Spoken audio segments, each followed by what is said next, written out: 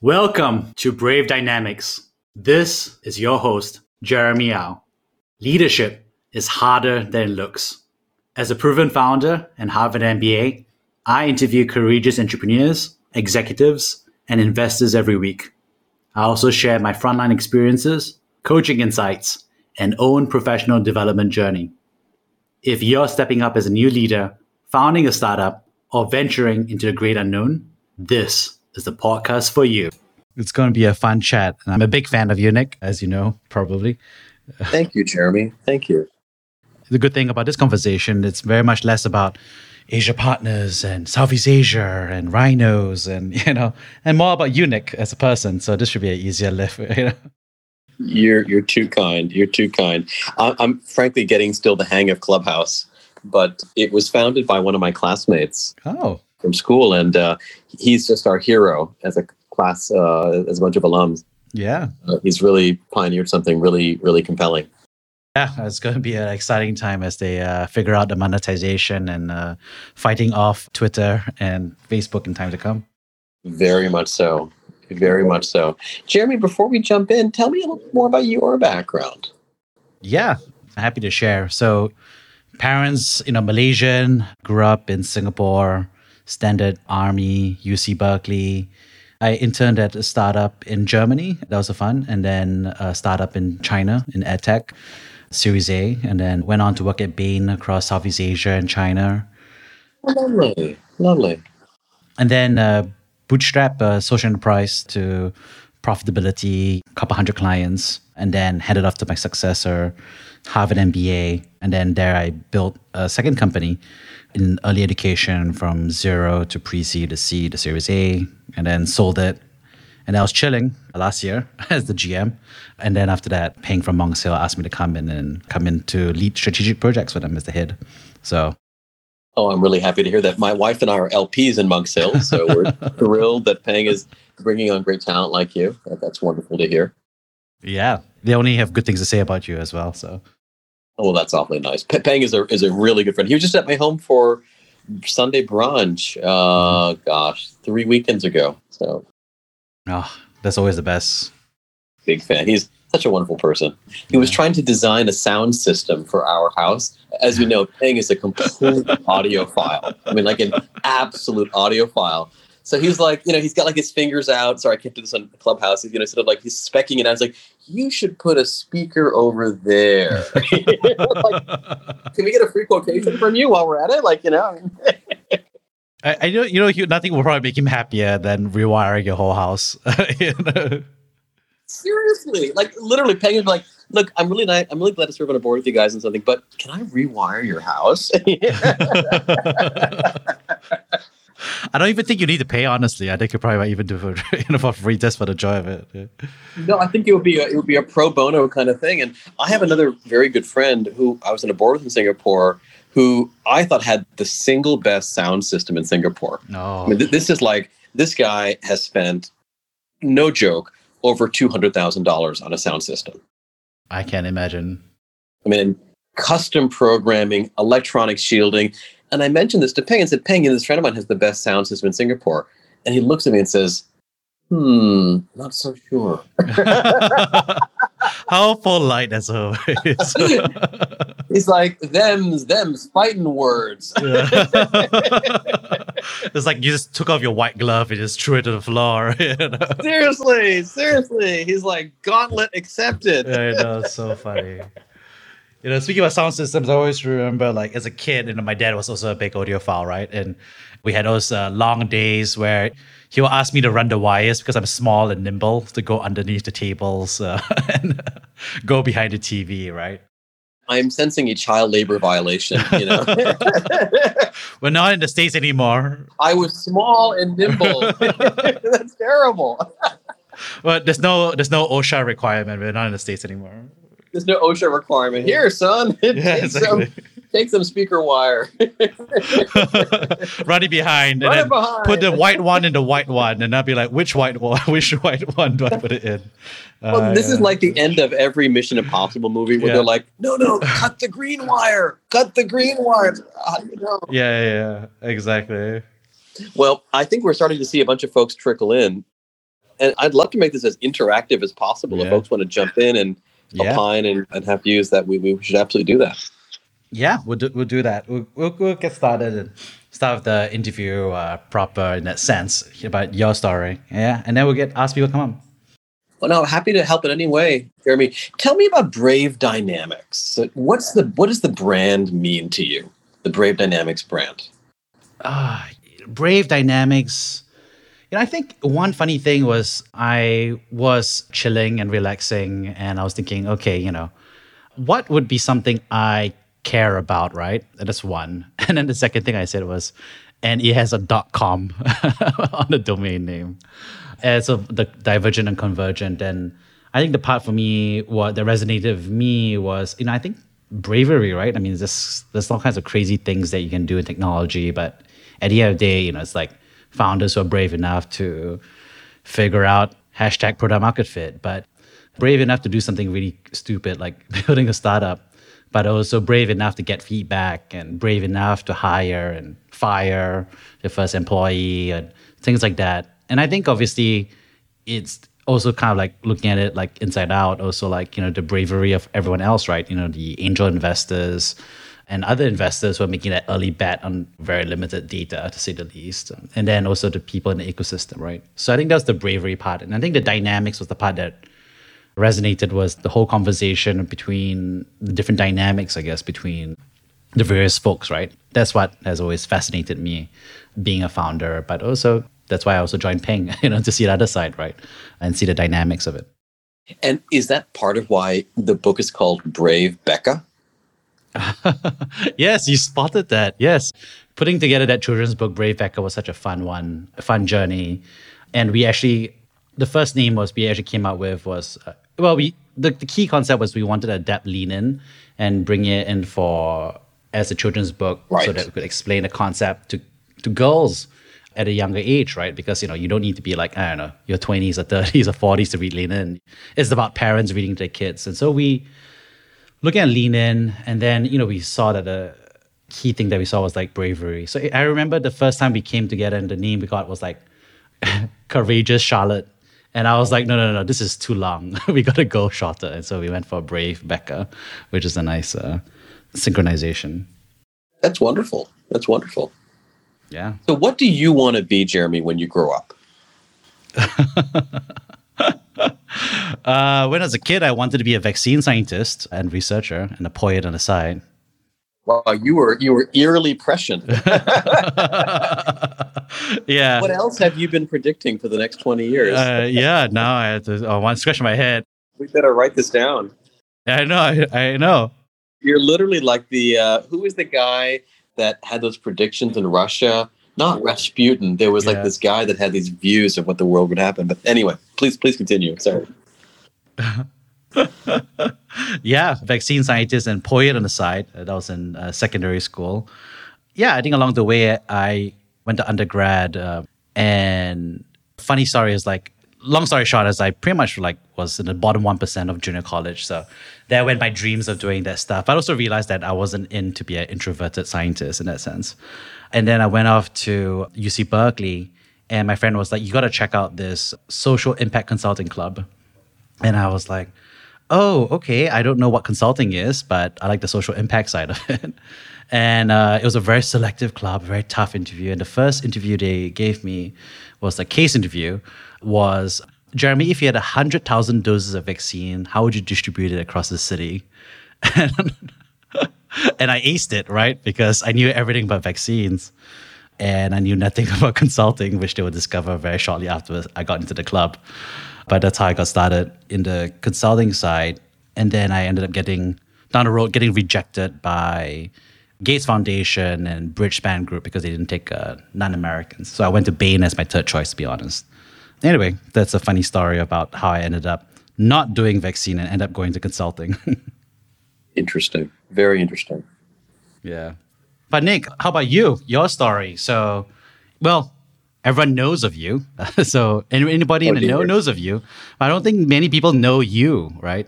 So where do you begin the story? Do you start the story from Harvard University? Is that how you start a story at university level? Or how do you start?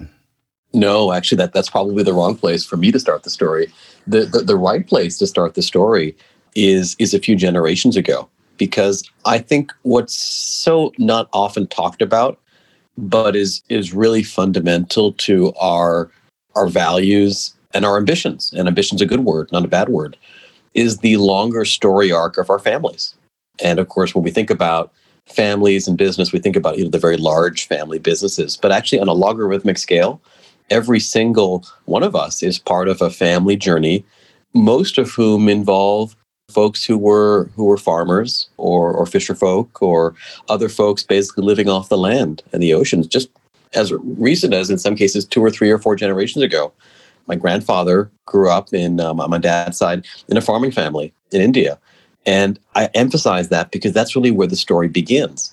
Through hard work, through enormous self-discipline, and a real focus on his part to getting an education well before the British handed India back through the independence movement, he really trained himself to become a professional, an engineer, eventually became the CEO of a number of factories, of textile mills in India. That in turn gave my father the opportunity to get an education. He went to IIT and eventually came to America with just $400 in his pocket. In parallel, on my mom's side, she had come from a slightly more affluent family, but not dramatically so. Her father was an entrepreneur who built a number of very special buildings and structures in Bombay, served as the Rotary governor for a region of India, and she became a physician, the very first, certainly woman in her family to become a physician. And we ended up having a chance to move to America because way back in the 1970s, a couple of years before I was born, America was actually handing out green cards on arrival if you were a doctor. So the combination of my dad coming with $400 in his pocket and an IIT engineering degree, and my mom having the opportunity to basically give our family permanent residency in America because of her medical degree, made a whole new generation's journey possible. And they worked so incredibly hard in their lives to give us, our generation of my siblings and I, an opportunity to likewise to work hard ourselves, to get an education. And all those things, I think, really, none of them would have been possible had it not been for the extraordinary efforts of our 4 grandparents, multiple grandparents over the years. So the journey, like so many people on this call, really is a multi-generational story of working super, super hard, saving, focusing on education, and in many cases, trying to sort of think about what might be next, both geographically and in terms of profession. I had the enormously good fortune to have the opportunity to move to Singapore in the middle of my career. I was in my mid-30s. I had just about crossed the 6 or 7 year point at a global investment firm called General Atlantic, which has become a really wonderful and very large firm over the years. And they wanted to start a Singapore office. I came out over here, I co-founded it, and I ran it. And we built up a great team on the ground, began looking for companies, and then had the double good fortune to invest in a company that used to be called Garena back in 2013 and 14, and today has been renamed Sea. I was part of that decision as well. But again, I could never have predicted, Jeremy, any of these things 15, 20 years ago, let alone even 10 years ago. But through a wonderful set of happenstance, invested in the company because Forrest was my friend from school. We were business school classmates together. And then eventually, at his very kind invitation, accepted the opportunity to become the number 2 executive in the company, to become the president, and then to have 4 amazing years hand in hand with Forrest and the rest of the team building, which ultimately culminated with our launch of Shopee and the IPO of the business back in 2017. And then I did something that people thought was nuts. I retired. And I retired with a very specific mission, not to chill out. I took, I think, about a weekend off, maybe a week off, can't remember. And along with 5 other friends, formed a private equity firm, which was the intention all along. That's why I retired, to take the equity that I had earned in Sea over the years and to really redeploy it back in the next generation of up-and-coming startups in Southeast Asia. And that's been such a treat to be able to take, a lot of the mistakes that I made at Sea, the learnings I had, and to try to share those in an efficient and a helpful way with the next generation of founders that are building wonderful companies here in Southeast Asia. And that brings us to March 12th, 2021. Talking to you, Jeremy. Amazing. I love that story. I love that you begin with your family, right? I have a similar journey where if my grandfather on my father's side hadn't decided to leave China, and funny thing, his boat was supposed to go to Central America, but his boat was late. So he decided to saw a ship in the harbor that was going to Malaya, and he swapped his ticket because he didn't want to wait. And that his journey, and he founded some businesses as well, helped educate my father, who in turn helped gave me an education to get where I am today. So I love what you said about family, Nick. Just want to say that. It's super, super important. I think the more we think about all the happenstance and all the incredible heavy lifting that's been done by our elders and our previous generations, number one, it reminds you every day to be humble. And number two, it really forces this wonderful ongoing glow of gratitude that we go through our lives with. And I think the more grateful we feel in a weird kind of way, the more we also want to help other people, because you suddenly realize that, it really is such a joy to teach, to share, to give.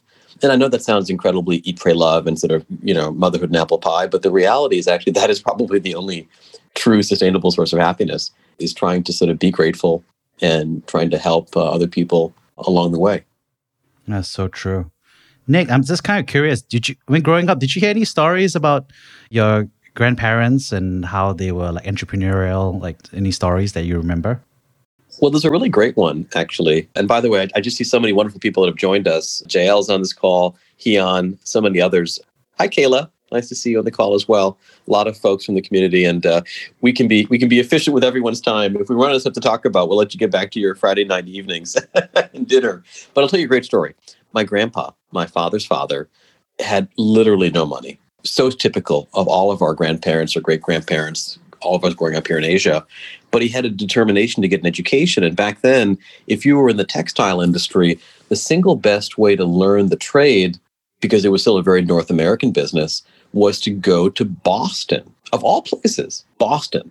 And it turns out that actually Boston had a thriving textile industry, so thriving that actually there was a company called Berkshire Hathaway, which was a textile company, which probably was the worst investment Warren Buffett ever made. But he kept the name for nostalgia's sake and built his incredible empire on the basis of that brand name, but not necessarily that business. In fact, Berkshire Hathaway was a New England textile mill.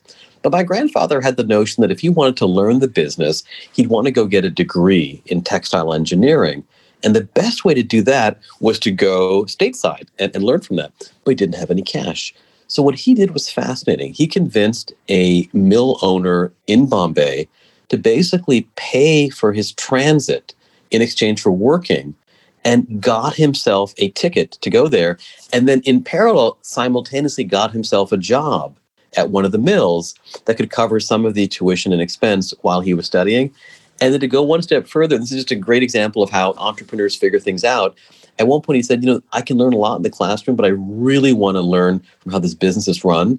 So would you mind, and I think he might have even asked them to maybe just pay him a bit less, would you mind that after everyone's gone home, I can sit and I can read through all the board papers? I mean, if there's anything terribly sensitive, leave it out. But I just want to learn how you actually run this business and let me study it. And they gave him the opportunity to do that. So he literally went and kind of reverse engineered the textile business and then came home to Asia to go run those companies for the next 20, 30, 40 years of his life. And that was just so incredible because a lot of knowledge is actually out there. And if you're willing to subjugate your sense of title or your sense of current compensation or whatnot, just to learn it in a really practical way, then you can apply it for the rest of your life. And there's a lesson, I think, for myself and all of us in that really cool, almost educational growth hack that he discovered. Amazing. What was it like listening to those stories? How old were you? Were you like a teenager? Were you younger? Did you hear it from your grandparents or your parents? What was it like? I had the very good fortune to have my grandfather alive with us on my father's side well into my 30s, which was super fortunate. So I got to hear many of these stories for decades in different iterations and different flavors and different nuances. And with him, I went to the village that he was born in and grew up in. It's a very, very small village in central India called Arundel. And most people on this call have certainly not heard of it. India has probably 1 million such villages of any different shape and size. But we went back and we saw where he grew up And what you realize is such a sense of place and origin, but also what you realize is how difficult it is to break away from that and to create a new life through education, through savings, in some ways through entering the world that all of us here in this Clubhouse chat take for complete granted, which is sort of a more meritocratic, skills-based world of service businesses as opposed to sort of toiling the land. So it's really cool to be able to go back and see where we all come from and to be all the more grateful for the opportunities we have to go somewhere else.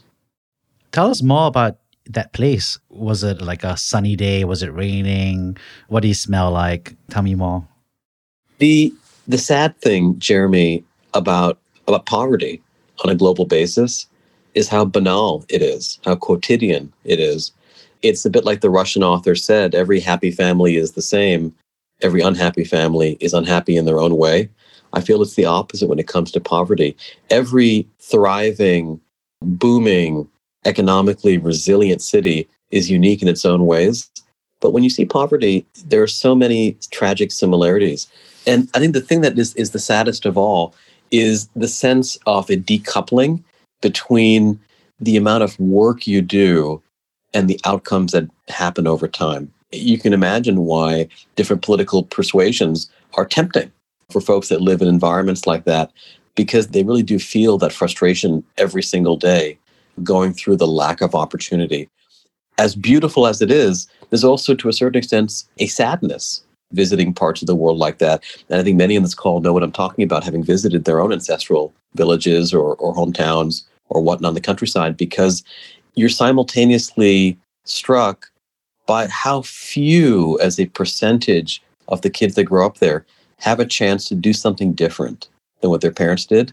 At the same time, you're suddenly struck by the fact that the process of being one of those few is, although definitely enabled and enhanced by hard work, it's so random and so luck dependent that it can be more than frustrating, it can be downright depressing. Now, I was inspired and just thrilled and grateful to have had a chance to go visit that place. But what I think it does reinforce for all of us, though, is that sense of purpose, that sense of sort of mission, which is how do you create the greatest amount of opportunity, not just to earn a better living, but to actually become the individual you're born to become for as many people as possible, because that opportunity is denied to a very large chunk of the roughly 8 billion of us on this planet. And it's something really worth figuring it out. Yeah, that's so true.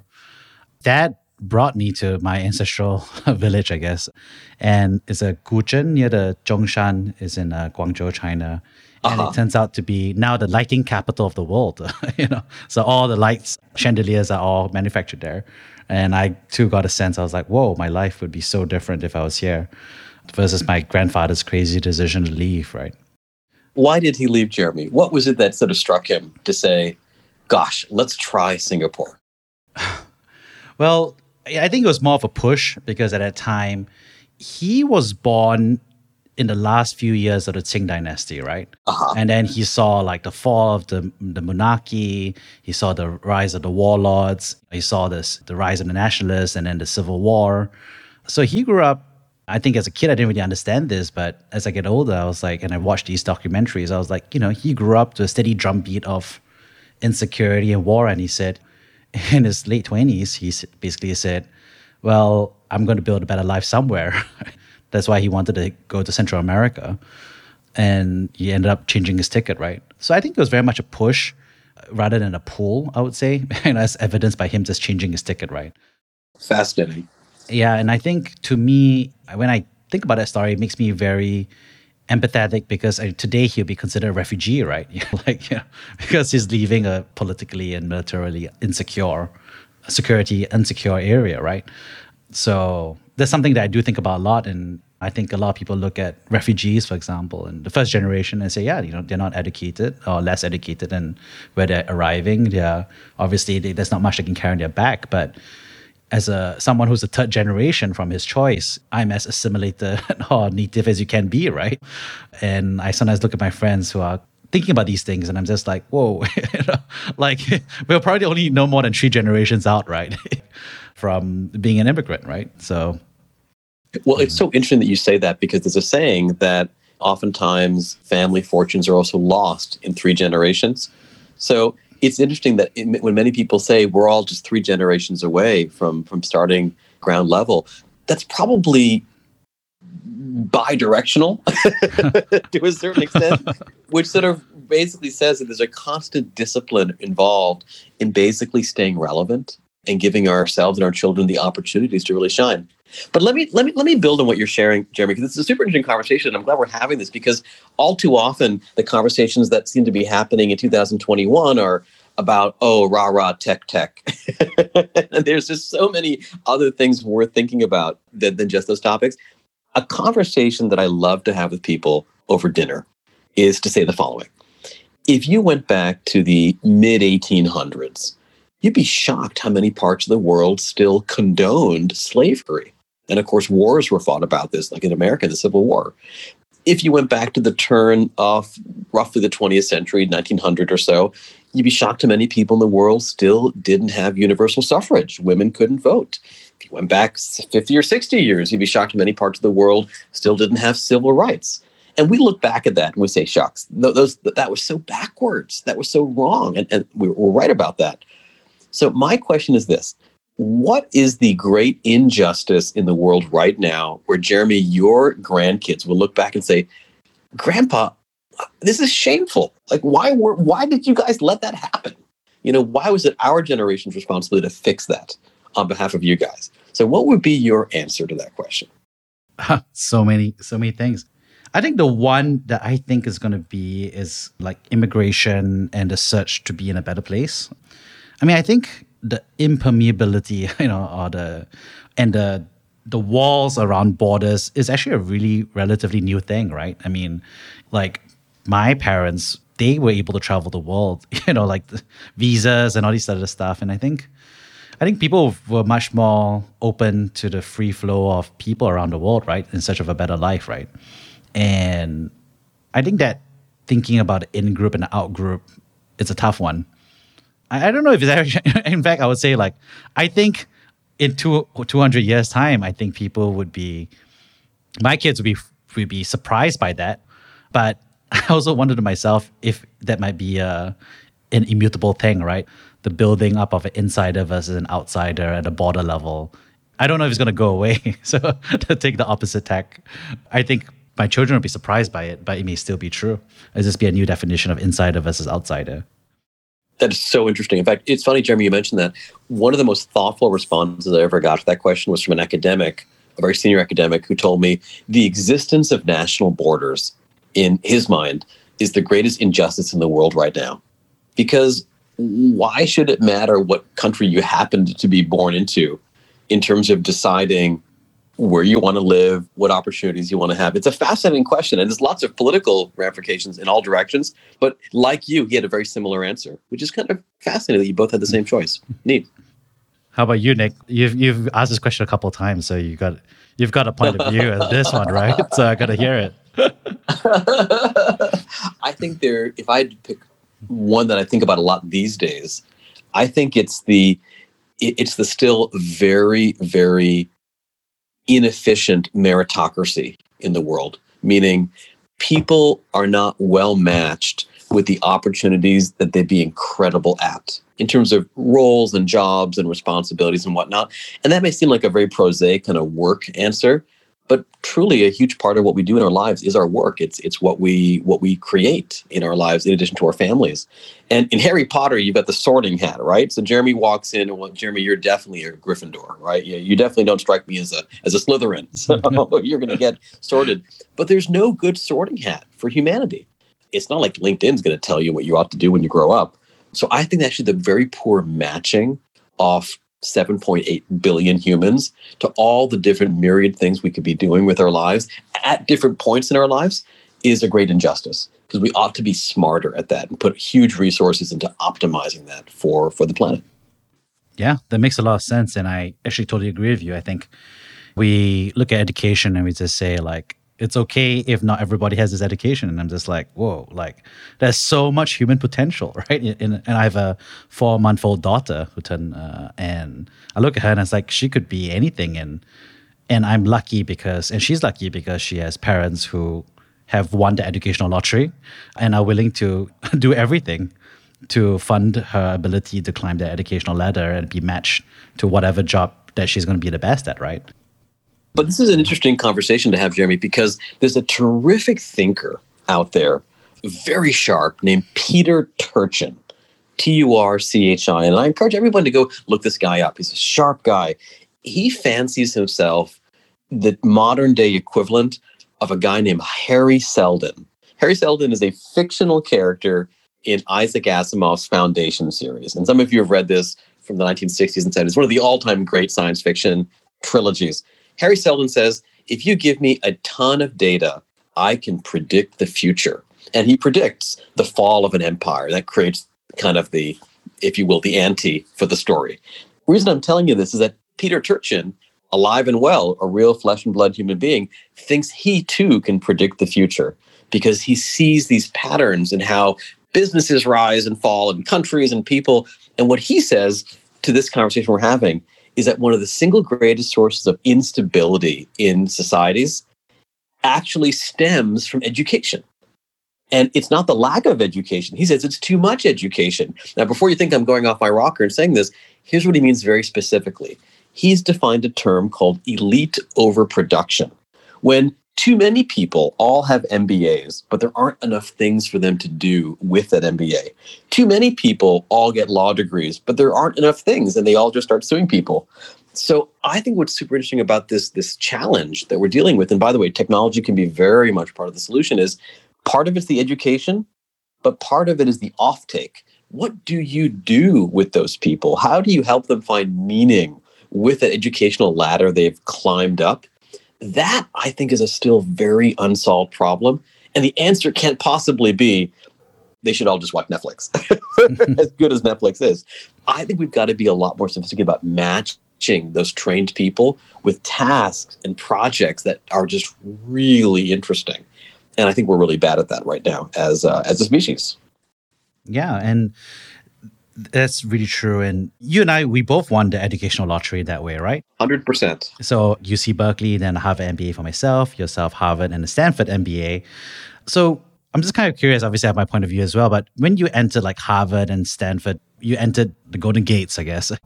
And do you sometimes struggle to explain your experience at that place with other people who never got a chance to think about it? So because I sometimes struggle with that. It's hard to explain what's inside rather than for those who have never seen the inside. You know, it's an interesting question, and I'll just give you the honest, brutal answer. I try to think about having gone there as little as possible, and I barely ever mention it to people for one simple reason. I just feel so fortunate to have gotten a good education, but I don't want those things in any way to define who I am, most of all in terms of my own self-definition, because that's the simple, slippery road to a sense of elitism or even worse, resting on laurels. So I think if you have that sort of self-built, it's more than humility. It's a disregard for those things because they shouldn't be how you define yourself or get comfortable with the feeling that you've done something useful in your life. So I got to tell you, I don't think much about them. I have a T-shirt from one of those schools and I'm kind of embarrassed to wear it because I feel like it would be sort of like, I don't know what's the word for it. It would be sort of like the wrong value set. So for me, it's much less about that. It's just a sense of gratitude. Like, wow, I had some great teachers, made a bunch of great friends, but now it's time to go off and do the real work that actually, counts a whole lot more. Yeah, that makes a lot of sense. Yeah, I struggled, and I also try not to think about it. Of course, it's a useful signal for our folks. Looking at resumes, talking about opinion leadership. I think sometimes I try to explain it as more like, it's like getting a 5% increase to your interest rate, no matter what you do on your yearly bank account. Because once you get in, it just keeps accreting, right? And it's not obvious in the short term, but it's invisibly working in the background all the time in terms of network, in terms of what I learned, in terms of the skills I gained along the way. It might, but I would also argue, and again, this may be controversial, for many folks that go to institutions that have some degree of sort of brand, it's also a negative 5% inhibitor because so many people exhaust so much energy in the application process and whatnot that to a certain extent, they're like, oh, okay, great. Done. It's a little like that very cynical and kind of mean statement that, the definition of a Rhodes Scholar is someone with a bright future behind them. And obviously that's super, super, super tongue-in-cheek and not in any way a reflection of reality. But the reality actually in this world is what matters so much more is not what your diploma says. It matters what the hell you do with it. And one of my favorite entrepreneurs loves to say that he went to the best university on the planet, which was the School of Hard Knocks. I couldn't agree more. If someone can get me a football jersey for the School of Hard Knocks, I would totally wear that every day. Well, that sounds like a merchandising opportunity very soon. Oh man, I'll totally make one and whatever. Vistaprint would love it. Would love it. So let's talk about work, right? So School of Hard Knocks, and your first School of Hard Knocks was, I assume, McKinsey. That was your first time entering and doing a job, right? What was that like? Well, McKinsey's a super interesting place because it, as much as is possible in a fairly practical world of business, it tries to actually figure things out on first principles. And it's not the only shop. I mean, Bain is wonderful and BCG is wonderful and so many other firms. But for what it is individually, it is really good at trying to sort of ask questions and sort of try to build things up in building blocks to come up with a reason for why things are happening. I just loved it. It was a really great place. You make a bunch of great friends. My wife is also from McKinsey. My office mate introduced me to my wife. So you end up becoming part of just a bunch of fun people to be with. I think there's a lot of similarities to almost thinking of it as a kind of a master's program that you get to go to kind of right out of college. And then the other thing that I think you learn a lot about is as you're puzzling things out and trying to sort of work out the solution to something, as intellectual as that may seem and not very practical, you also learn a lot about the deep linkage between how you write things and how you think things. And that may seem kind of academic, but actually it's very important. The quality of thinking generally improves if you're a better writer, and the quality of writing generally improves if you're a better thinker. And no one shows up to work being very good at either of those two things. So you end up getting a lot of practice, almost like a medical resident in figuring things out. And I'm very grateful for all the training and frankly, all of the tough love that you get in a place like that. And interestingly enough, it ends up giving you, I wouldn't say a versatility, but it gives you sort of a curiosity about how other things work. That's actually really, really fun. The best McKinsey people or the best consultants in general are actually special not because of what they happen to have learned and memorized, but because of their kind of very sharply defined curiosity for figuring the next thing out. A great skill, I think, to have, because you ought to be able to walk into any dinner party and be utterly fascinated by the person sitting to your left and to your right. And that's a wonderful gift to be able to have. And consulting firms do a great job of teaching that. Well, that's funny because my wife is also McKinsey. Oh, that's brilliant. That's brilliant. Well, the joke is more like I joined Bain. I looked at my partners and I said, who left their poor wives at home and their husbands at home. And I was like, I'm not going to do that to my plus one. And then, of course, years later, my wife, and I left Bain, and then years later, my wife was like, I want to join McKinsey. And then I realized I was going to be the one left at home. There you go. There you go. I think you can write her a slide deck about it. Yeah. Nick, I was kind of curious, what feedback did you get at McKinsey? I'm just like, because, at consulting firms, they give a lot of feedback, right? Like, this is what you got to work on. So, what feedback did they give you, Nick, in your first year? Do you remember? Oh, man, it's been so long. I probably buried it all subconsciously. Not really sure. Let me think for a second. Gosh, it's been so long, Jeremy. I think it's some of the usual stuff. In a funny kind of way, maybe I can wrap into a broader theme and something that I've learned and I really encourage folks at our firm to sort of adapt and think about. There's an inherent shyness that people often have when they're starting in a new organization. We all know the drill. You sort of show up to work. You kind of don't want to sound stupid. You don't want to feel like you're talking much when sort of it's the senior partner's job to do the talking. And frankly, even if you don't want to sound stupid, you don't have a whole lot to say once you're just figuring things out at the very beginning. And what I learned over a lot more years post that point was the following. Number one, there is enormous value. So you can see where we're going. This part of the feedback I got was, please try to speak up a little bit more and sort of don't be as shy. And I've obviously broken through some of that shell as the years have gone by. But here's the interesting takeaway. I have come to sort of maybe have this view, for right or for wrong, that there's a lot of stuff that people can learn autodidactically in life that most people don't bother doing. Let me give you an example. Let's say hypothetically you're on a McKinsey project or a BCG project or or whatever. You're at a startup, you're doing something, and you've been asked to go think about some new area. Let's just say it's e-wallet. Let's pick an area that's on everybody's minds these days, fintech and e-wallets.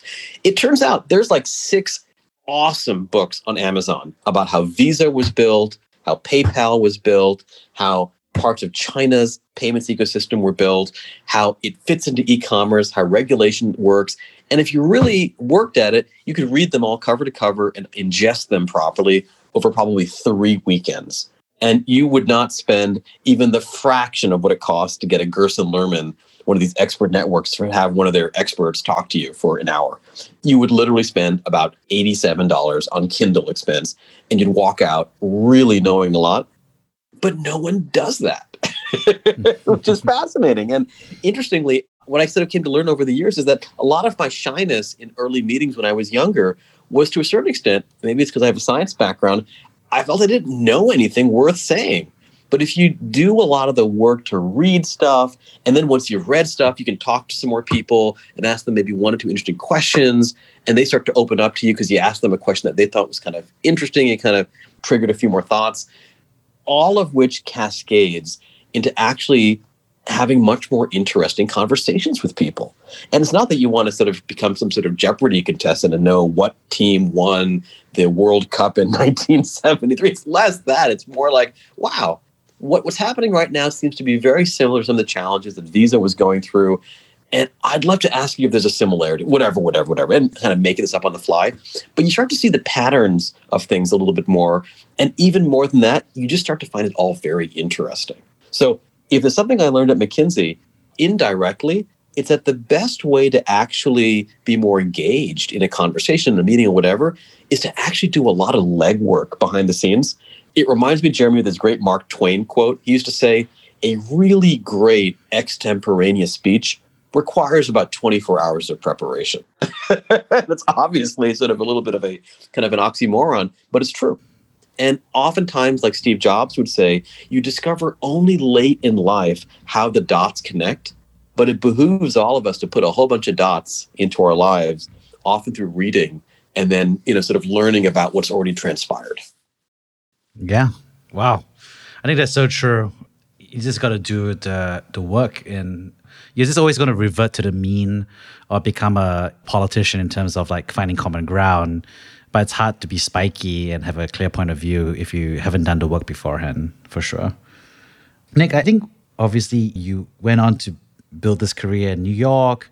You started out in the States, and then you made a move to do your first ASEAN investment. So tell us more. How did Southeast Asia enter the picture for you in your orbit? Well, it all began in a very unusual way. I first came to Singapore to work, not even as a tourist, in 2006. And it's a part of my story that I don't think that many people know. I came here to work at Lenovo, of all things. And the reason was very straightforward. One of my bosses at General Atlantic, who is an extraordinarily interesting and fascinating and very, very thoughtful business person, his name is Bill Grabe, had been one of the top people at IBM, literally top 5 globally for IBM. So much so that Sam Palmisano, who ultimately ran IBM after the famous Louis Gerstner, Sam Palmisano, I think, was a guy that Bill had hired or at least had trained along the way. So this is just really special. He came to General Atlantic in roughly 1993, and amongst many, many things he did by the early 2000s, he had this great idea that we would help Lenovo buy the very, very famous IBM PC business. Now, many will know that back in the early days of computing, there were a few different brands, Commodore, Amiga, of course, the old Apple IIs and whatnot. And then out of this now legendary and famous story, out of their Florida R&D center, IBM built a PC. And this wasn't IBM's kind of knitting. IBM was sort of in the mainframe and the big iron business, OS 360 and the big stuff. But a bunch of guys kind of guys and gals put together the first PC, the IBM PC XT on the 8088 processor. And of course, that spawned, along with Microsoft, the whole PC revolution. Fast forward to 2003, 2004, that business was sort of maturing. Dell and others had sort of made a lot of hay. And it actually made all the sense in the world to do this wonderful East meets West merger, which of course could never happen in the current geopolitical climate. And as a part of that, General Atlantic invested $100 million to help Lenovo buy this business. And my boss, Bill, joined the board. Now, I was at business school at the time, just after that, and my return offer to General Atlantic was conditional on spending the summer with GA, ideally in a company. And I want to emphasize that for one quick second. A bunch of folks in this call probably have a background in different aspects of venture capital or investing. One of the really fun things that we've done at Asia Partners, it's central to our culture, is that no one can get to the vice president level at our firm unless they have simultaneously done some investing work and have worked for at least 2 years in a line role in an operating company, like a C or a Gojek or a Grab or what have you. There's a workaround to that. If you go get an MBA, then you just have to work for 1 year in an operating company. But we'd actually prefer you just do the 2 years and not even get the MBA if need be. But where am I going with this? Bill's view and GA's view was, in the same way, you're getting your MBA, but go work in a real company. Go learn how businesses get run and managed. And they said, why don't we send you to Singapore? We've just bought the Lenovo IBM sort of combined business. Go out and help. So I got my first introduction to Singapore, in a long-winded answer to your question, by running around the Funan IT Mall back in 2006, trying to figure out how we would sell people consumer PCs, because we didn't have any in Southeast Asia. We had a nice little office in Lorong Chuan, which many of you in Singapore will know, and I just fell in love with Singapore and all things Southeast Asia. Unbeknownst to me, my wife also loved Singapore. That's a whole other story. And when the opportunity arose in 2011 to go set up the office, it was an absolute dream come true. We left it. I remember, coming home to sort of ask her, hey, GA wants us to move to Singapore. What do you think? And I'm sort of taking some creative liberty here, but the summation of her answer was, you numbskull, why didn't you just accept on the spot? Why did you have to ask me for permission? Let's go. And let's move to Singapore. And that, of course, was in 2011. And I think it's a fun conversation, Jeremy, if you'd like to take the conversation in that direction, which is to talk about how much has changed since 2011. Because we talk a lot about how Southeast Asia is having a moment right now. And we talk about this golden age concept, but it didn't happen overnight. I mean, Southeast Asia has been working very, very hard to get to this point, thanks to your efforts and many in this call, so that here in 2021, about 10 years after I moved here, things are starting to really finally take off.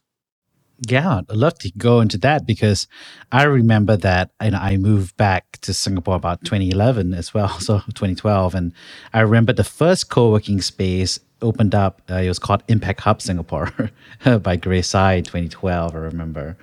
And then Golden Gate and Jungle Ventures was running around that co-working space with me.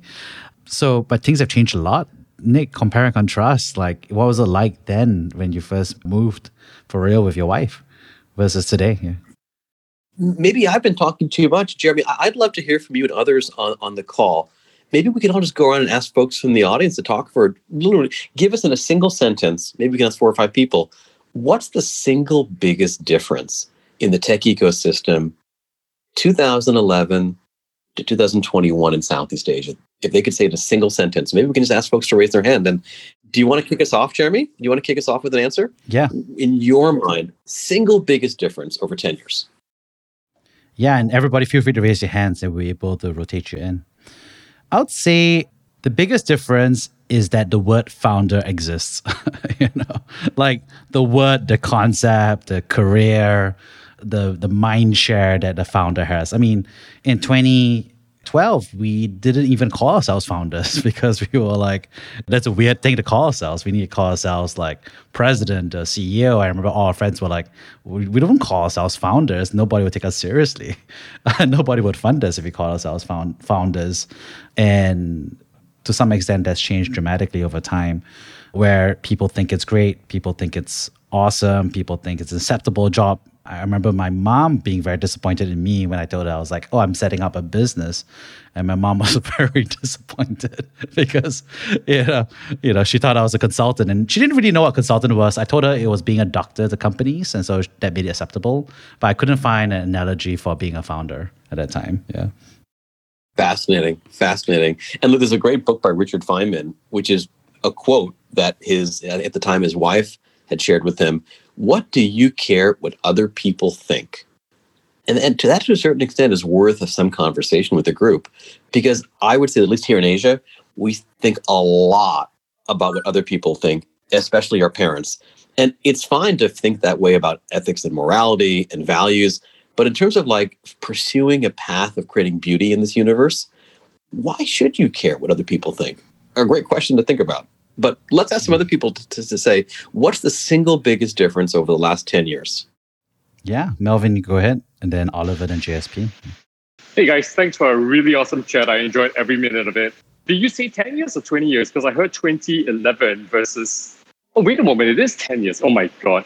I wanted to answer this question because I was... Hey, Melvin, by the way, we have an amazing ed tech company that focuses on math.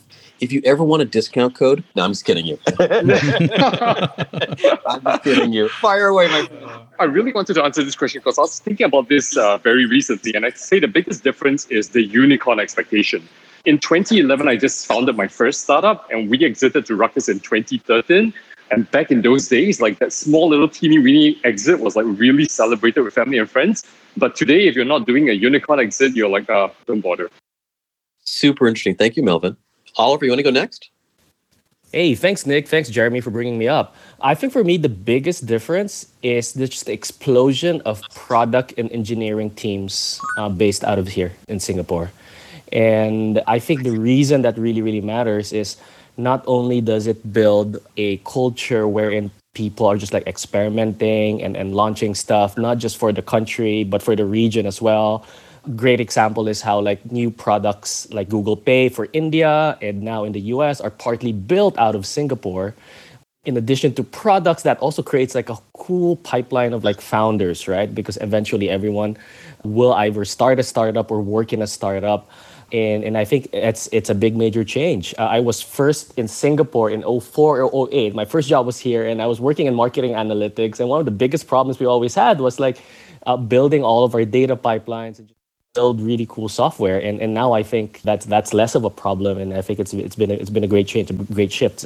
Looking forward to see how that exponentially scales in the next 5 years. Super interesting. How about JSP?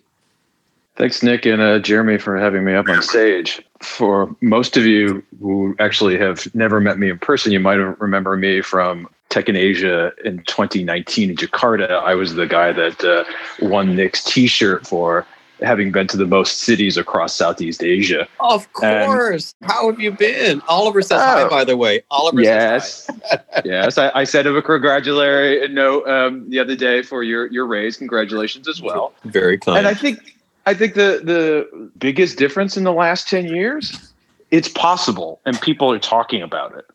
I remember being in Bangkok in 2012 and people were saying to me, like, what are you doing out there? Like, everything is going to be in Silicon Valley or it's going to come out of China or India. There's just nothing going to be there.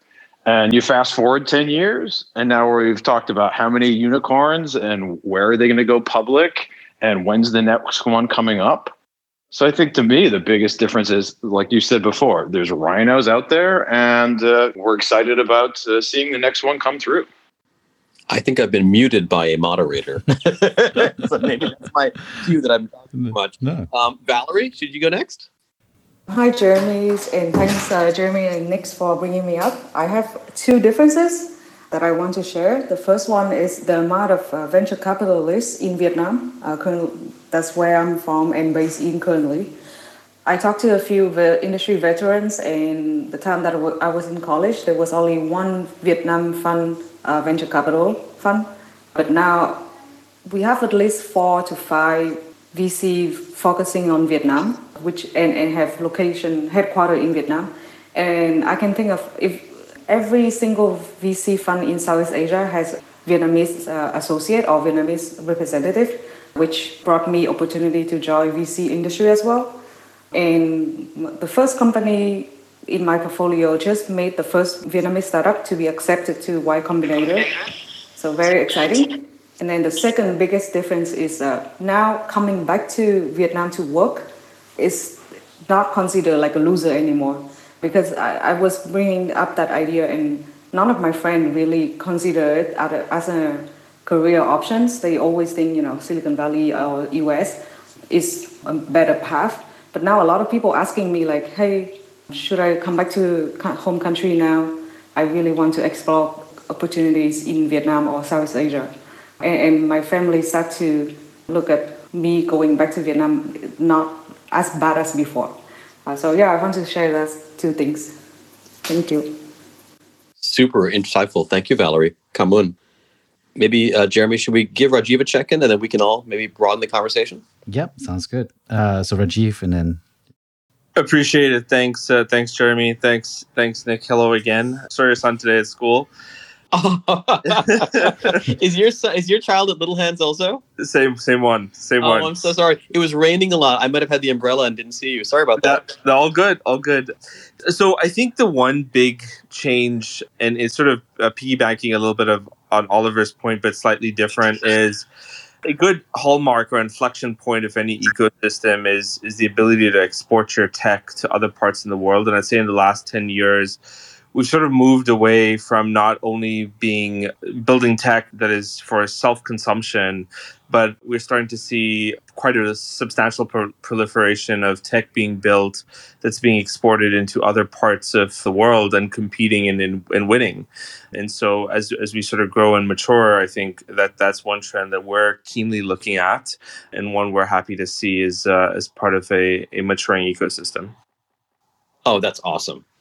Well, we've only got 2 minutes left. I'd love to pose a question to the group, and Jeremy, maybe you can start by responding, or others can as well. So one final question, which is the following: markets go up and markets go down, and based on our sort of feeling about these things, and based on the data, there tends to be a big tech bubble roughly every 20 years. If you think about it, 1969 was a very, very big tech sort of bubble. There was obviously a massive tech bubble. Maybe 15 years. There was a massive tech bubble in 83, 84. There was a massive one in 1999. This one seems to be happening in 2020, 21. How would a 70% crash in the NASDAQ, which is already down about 20% from its absolute peak, certainly for Tesla, how would that change people's determination, grit, resilience towards building tech companies? I'm super interested in this question because actually, sometimes the world's best companies get created during times of recession, because it's the entrepreneurs that are truly the ones that are the most passionate, the most committed to building great companies, that stick it out and see it through. And others maybe think that other career paths might be a little bit of a better way to spend their time. So just curious, Jeremy, to get your reaction in the last minute we have. Yeah, I think the data shows that great companies have been built regardless of time, right? It doesn't matter what time it is. There's a great company there.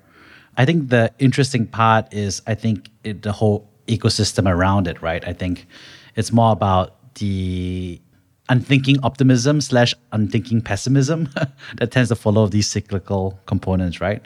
And that can be a downer, obviously, in terms of fundraising. It can be a downer in terms of like community and personal support by friends and family. So I think that would be the biggest change, I think.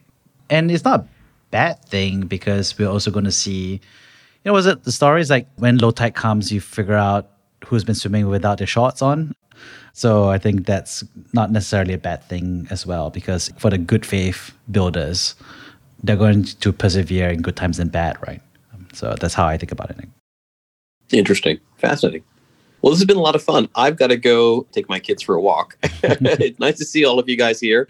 Thank you for sharing your time with me. I learned a lot from what the group shared. And I just wish you all a very healthy and a very happy 2021. Thank you so much, Nick, for spending your time. Thanks, Jeremy. Bye.